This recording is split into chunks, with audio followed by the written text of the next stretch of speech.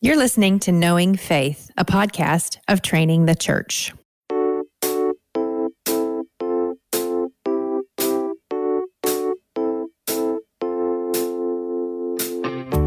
This is Kyle Worley, and I'm joined by my co-hosts Jen Wilkin and JT English. What's up, y'all? Hey, Kyle. Hey, it is the dead of winter. It's December. It's what's the temperature in Colorado on a December day like today? It'll usually be 40s, 50s or so. Sometimes it gets down to the 20s and 30s. But the thing that is different is it's a warm 30. I know that sounds crazy, but it's drier here. The sun is out. You can be in a t-shirt and be 35 degrees and be okay. Okay, wow. That feels like straight up propaganda. Yeah, it does. Yeah, it's like sunny and 35. You could ski in a t-shirt. Anytime we ask you about how things are in Colorado, you're kind of like, well, what's it like there so I can make this sound better? Exactly. No, I feel like he very much does exactly what you just said. Where it's always like, yeah, tell me what's the weather like there? And you're like, dude, don't do what you're about to do. You're about to try to hoodwink us. Here, I'll tell you what the weather is right now. Hang on, let me pull it up. It is currently, give me 3 seconds. 1, 2, come on, app. It is currently. Wow, this is anticlimactic for the listener, I'll tell you. This is going to be climactic. It is 39 degrees, a high of 45, and a low of 30.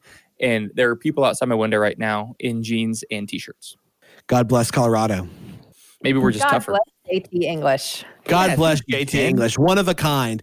In many more ways than we'd care to say on the episode live. Your way of calling me a snowflake? Well, so this is our last Genesis episode of the season. But don't worry, it's not our last episode of the season because next week is the mega Q&A episode. So many great questions. But before we did the Q&A episode and wrapped up, which is coming out exactly when you think it is coming out the week of Christmas. It will be consider it our Christmas gift to you. But this week, looking into the next week, we wanted to wrap up Genesis. We've been covering Genesis 1 through 11. And next semester, the next season of Knowing Faith, we will be covering Genesis 12 through the end of the book of Genesis. So if it took us one season to go 11 chapters, just imagine what it's going to be like when you jump on the train from 12 to 50 in one season. We have no idea how it's going to go, but I am sure that we'll definitely talk about it. I mean, Genesis 12 through 50 is going to get talked about. Mm-hmm.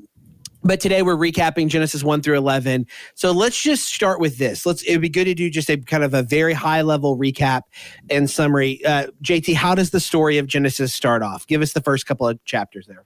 In the beginning, God creates the heaven and the earth. So we see that this God who implicit in the story has existed always. He is eternal and he is all powerful. And just by the word of his power, he speaks creation into existence. Anything that we would see physical and spiritual is created by God. We walked through how he forms and then he fills, and how he's creating this world and he's calling it good. This world is made for to demonstrate his goodness and beauty. The pinnacle of this creation is image bearers. Genesis 1:26 to 28 talks about how Adam, or humanity, both Adam and Eve, are created to represent and reflect the goodness and beauty of God to all of his creation that he has just made. And then he says it's very good. Yeah. But instead of reflecting God, they choose to rebel against God, trying to subvert his word and his authority by really inverting the created order. They listen to the voice of the serpent. They eat of the fruit of the tree of the knowledge of good and evil. They end up naked and ashamed. They have not just eaten the wrong fruit from the wrong tree, but they have rebelled against the Lord who created them and holds the whole earth together. And in doing so, they find themselves alienated from God, alienated from a true knowledge of self, alienated from one another, and alienated from the natural order. And we hear that there are going to be consequences because of this rebellion. But there is also hope in the light of this rebellion that God is going to send one through the seed of the woman who would crush the head of the seed of the serpent. And we end that fall account with that story of rebellion with just a glimmer of hope that Eve is the mother of all living and that God has covered them in covered their nakedness and their shame. but yet things continue to spiral out with the story of Cain and Abel, where the sons of Adam and Eve, Cain and Abel, Cain kills Abel. And there is increased exile, meaning Cain is scattered and he's supposed to live scattered and live in exile, really as the consequence of his sinful rebellion. The world continues to just become increasingly wicked and increasingly evil, which brings us to the story of Noah. Yeah. So we're given two genealogies that show us that there's this unrighteous line and then there is this righteous line. We're told that people begin to call on the Lord as things get darker. And then we find ourselves face to face with Noah, who is a man of righteousness in a time of great darkness. He builds the most famous boat in all of history at the command of the Lord. And he and 8 family members are brought through a decreation and a recreation narrative. They are carried through the waters of death to life on the other side, thus setting for up one of the biggest themes that we see in Scripture. And then on the other side of it, we find that while judgment has been meted out on the human race, unfortunately, the sin problem lives within humans and has been carried in the heart of Noah and in the hearts of his family. And so we receive the message, even in these early chapters, that a great deliverer will still be needed, one who is not carrying sin in his inward being. Moses gives us the picture of Noah falling into sin. He then gives us the implications of this in a way that is telling his original audience, this is why you are going to meet these great enemies as you enter the land of Canaan. So it's a story for them and for then, but it's also a story for us and for now as we evaluate our great enemies, the world, the flesh, and the devil, and how they beset us every day.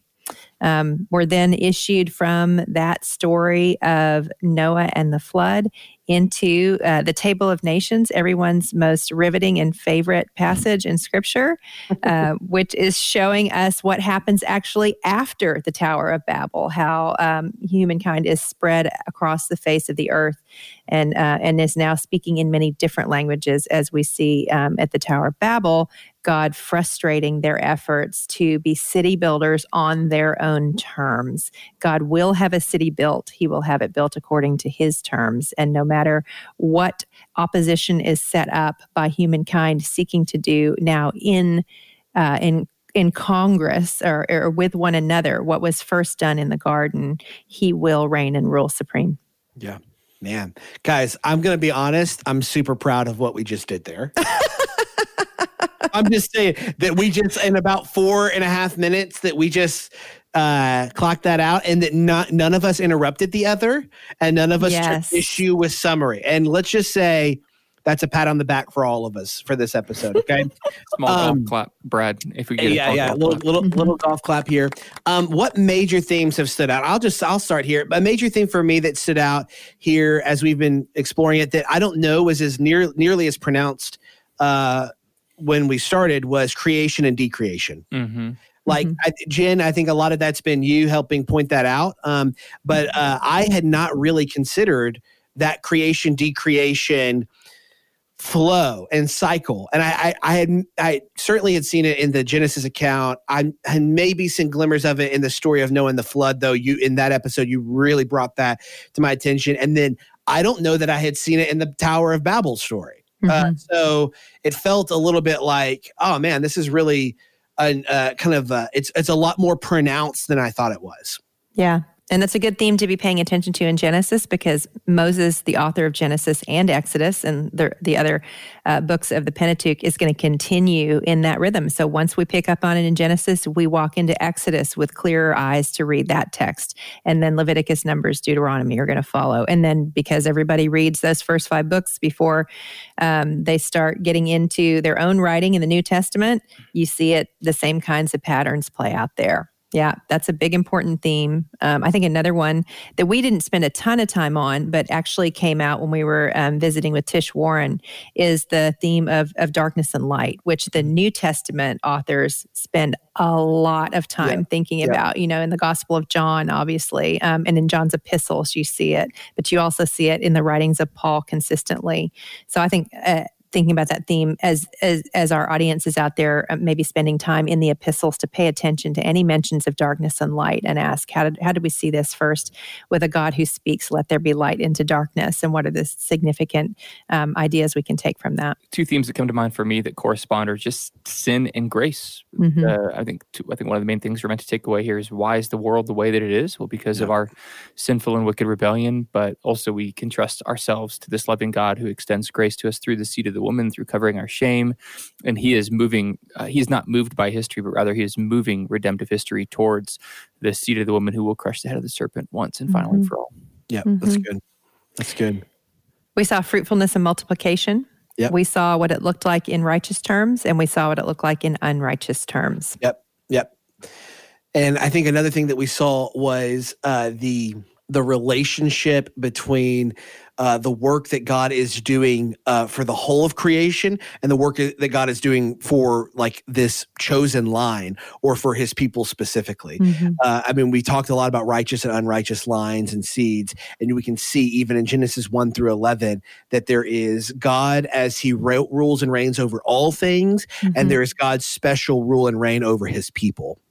That's good. And so then that theme of dominion, which we saw introduced in the chapter 1 account, we've seen how dominion was something that was supposed to be put into place through collaborative human acts in relationship with God. And instead, when sin enters in, that we go from dominion over the things we were intended to have dominion over to wanting to have dominion over one another, fellow image bearers, and to subject them to our own reign and rule.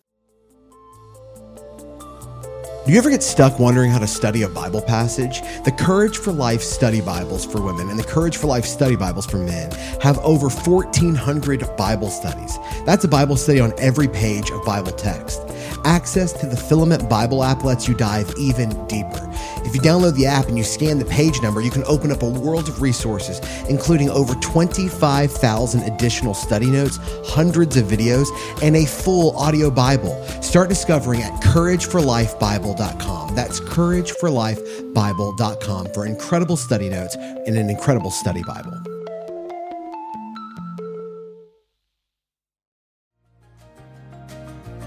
Have you ever wondered what is God's heart towards you? In this noisy world, God's heart beats hard with love and mercy. But how can God share his heart with us when he doesn't have our attention?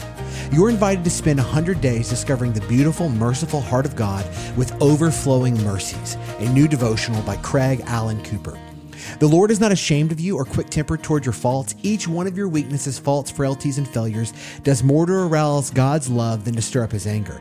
If you could fathom in some small way how warmly God truly feels about you, the faintest grasp of his immeasurable affection would reduce you to tearful wonder and heartfelt gratitude. As God's mercies are new every single morning, Overflowing Mercies will continue to be a constant well of refreshing comfort, encouragement, and strength. It's perfect for personal quiet times, family and dinner table devotions, and small groups. Let this devotional help you get intentional, stay connected to God, and continue loving others. Order your copy of Overflowing Mercies, 100 Meditations on the Tender Heart of God today at moodypublishers.com or wherever great books are sold.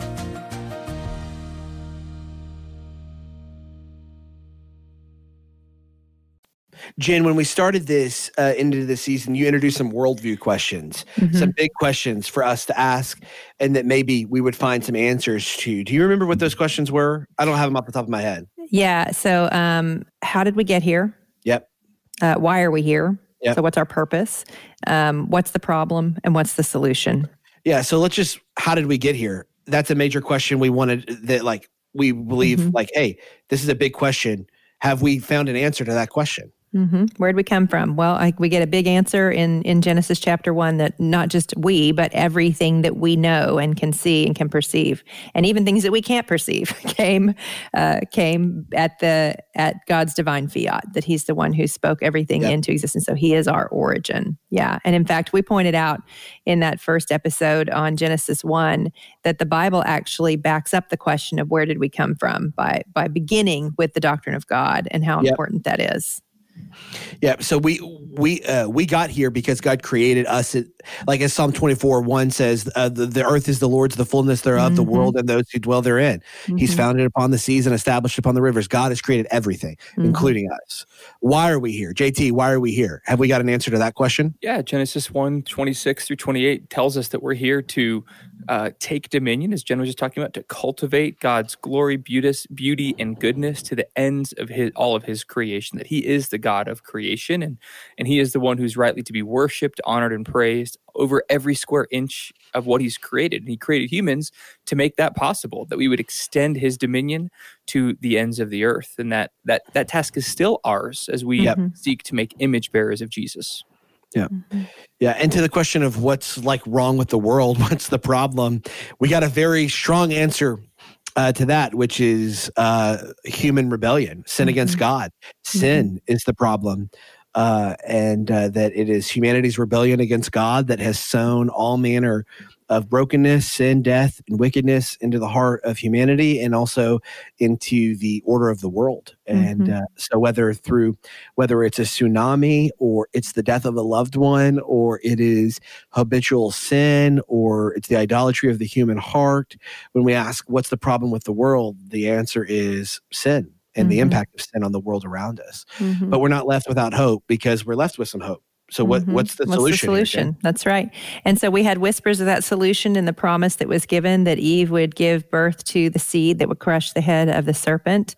And then what I love is that we're given, all four of these questions are given at least a preliminary answer or a whisper of the big answer that we see, drawn out through the rest of Scripture. But then they continue to sort of layer upon one another throughout these first 11 chapters. So we know that there is going to be a Savior who comes, but with each new potential deliverer or little d deliverer that we see introduced into the story, we're going to meet with a disappointment at some point. And we'll even see this especially as we get into Genesis chapters 12 through 50 and the books that come after, because we're to understand that the problem is bigger than we thought it was. Over and over again, it's reiterated for us. And not only that, but that creator God idea, that where did we come from idea means that this God who created everything also has the right to decreate and recreate as he chooses according to his infinite wisdom. Absolutely. So these are the major questions that were asked, and we have answers to those big questions. We don't have answers to all the questions. What lingering questions, and by lingering questions, I don't mean like what are things that you're doubting that you weren't doubting before we looked at this. I mean more like what are interesting thoughts you've had or things that have come up that you feel like, I want to think on that a little bit more. I mean, I know for me, our discussion around Sons of God, however fiery it may have felt, was really good to just kind of like, I was thinking afterwards, I was like, I'm not as familiar with the Deuteronomy passages that we talked about. And I need to go take a look at that. And then the idea of it being the difference between the two lines, I like the righteous line and the unrighteous line playing out there. I felt like, I need to go back and look at some of the arguments that have led me to the interpretation I've taken on that and hold that against this other school of thought a little bit more closely. I just hadn't done the work on it. And so I felt like, I need to think about that a little bit more. What else? I think for me, in the training program that we used to teach, we spent a lot of time walking through covenants. Like that's the linchpin of what we did. And I think we didn't do justice to the Noahic. Actually, I know I didn't do justice to the Noahic covenant. Neither did I. Yeah. It can kind of be one of those covenants that, look, Matthew didn't do justice to it. He just went to the son of David, son of Abraham. Like you can kind of rationalize it for yourself, not in the sense where like, okay, therefore we can do it too, but like he had a specific purpose of why he drew attention to Abraham and David in Matthew 1:1. And I just think, man, I really want to do some more careful thinking about the Noahic covenant as if it's not kind of this add-on that doesn't matter as much. It's just, he's not going to flood the world again. But how does it relate to like, he saves people through an ark and Jesus saves people through an ark. Moses comes as a deliverer to God's people. Same word is used there as ark, this little basket. How does Noah fit in as a linchpin to this biblical story is something I want to give some more thought to. I agree 100% with that one. I think that is a really good one. I felt the same thing. Even when we were discussing the Noahic covenant, I was like, it's clearly a covenant, but I don't know how to communicate it in importance in the same way that I could talk about the eternal covenant of grace or the Mosaic or the Abrahamic covenant or the Davidic covenant or the new covenant. I feel like, man, I feel underdeveloped in that area. Me too. Yeah, it's definitely the redheaded stepchild of any covenant discussion. That's true.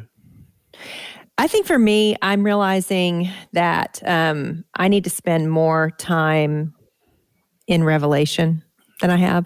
Like, I feel like it's a book that I've avoided because of all the weird stuff that's out there about it. And and for those of you who are about to DM me, please write a study on Revelation. I'm just putting my hand in front of my face right now to tell you, please let me live my life. That's a big commitment, and I'm entertaining the idea more than I ever have. But I'm also recognizing and the DMs. Send them. Gosh, I know that one of the reasons I put it off is because I haven't given the thought to it that I should personally, I need to spend some time living there and now I feel like I'm in a better position than I've ever been in to connect what Genesis is saying to what Revelation has to say. But really, JT and Kyle, you guys have helped me draw those connections through the years and conversations that we've had. And I think that my takeaway would just be, I need to keep moving toward that, and not because I've had a habit of saying I'll get to that eventually. Mm-hmm. That's really good. Yeah, I agree with that. I think that's really good. That and interesting that you read the first book of the Bible, and after looking at it, you're like, I need to go look at the last book of the Bible. Last book of the Bible. Yeah. But I think you're absolutely right there. There's a bookend here where these two books are clearly in conversation in a way that I wouldn't be able to connect the dots, but they clearly are riffing off, especially Revelation 21 and 22. But I would imagine whatever things that we're seeing there that mirror Genesis 1 and 2, there's got to be other resonances and echoes through the book of Revelation on that topic. So yeah, that would be really fascinating. I feel like I know the obvious points of connection, but I should spend time getting into the more subtle ones. That's a great way to say it. Yeah. All right. Well, let's do this. I want to read Genesis 12, 1 through 3. And all I kind of want to do here, we're not going to teach Genesis 12. We're not about to walk through Genesis 12. I just want to see it and maybe make some kind of answer a question that an Old Testament scholar poses. Well, he doesn't pose the question. He makes the statement, and I have a question. And I think it'd be a good way to kind of end this season.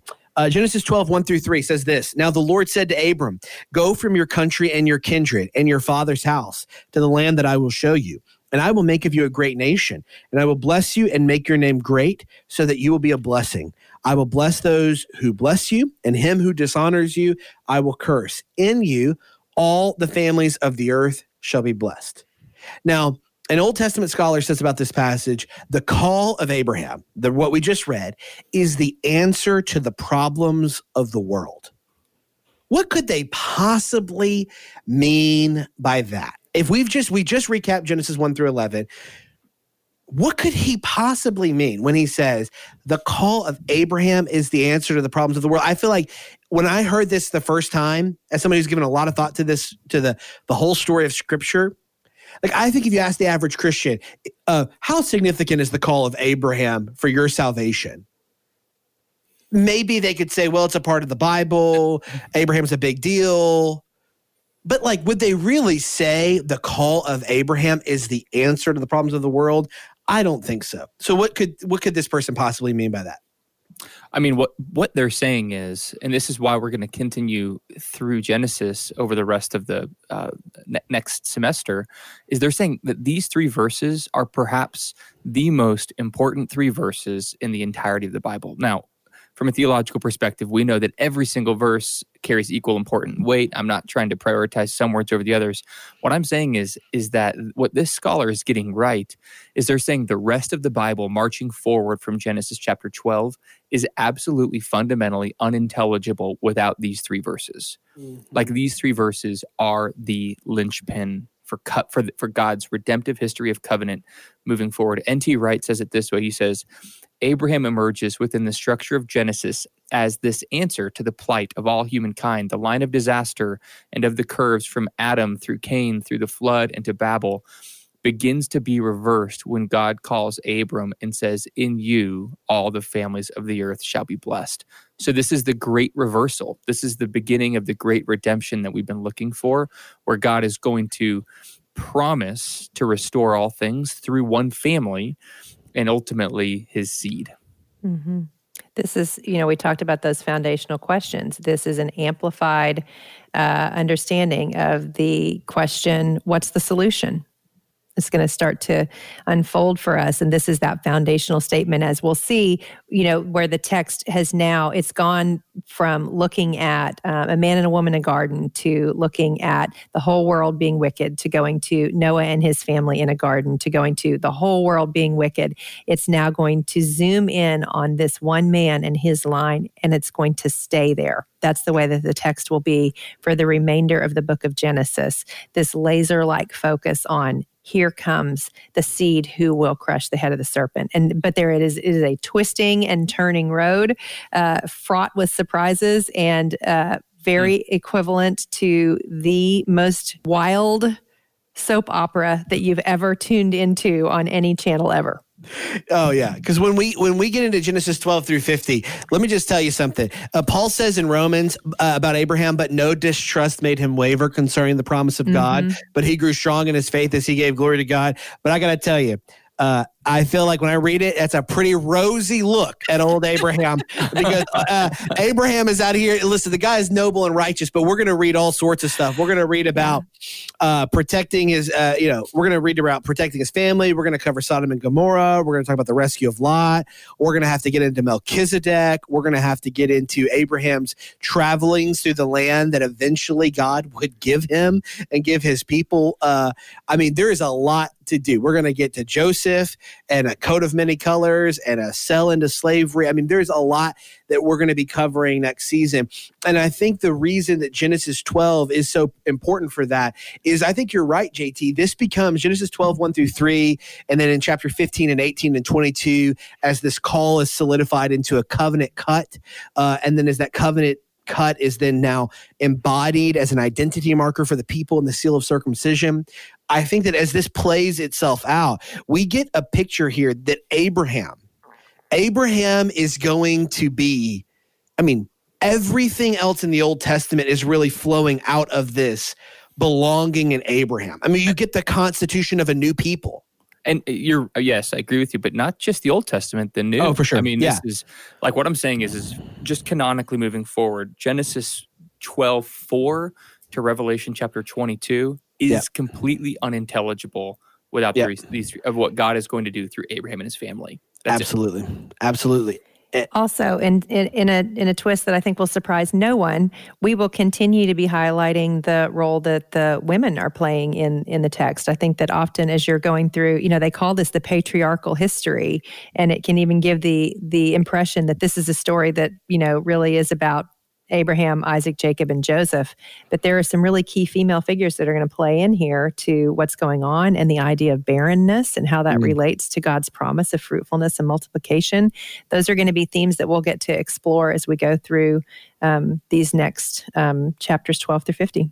Absolutely. I'm really excited about it, honestly. Like, it was when we were thinking about the topic for next season, and we were all like, why don't we do Genesis 12 through 50? It was like, most of the time, let the listener understand, when we've talked about a topic, we've had we've been like, oh, I want to do this, I want to do this, I want to do this. And it's been a lot longer, but we're like, let's just keep going through Genesis 12 through 50, which I felt like it's never that easy. So that was awesome.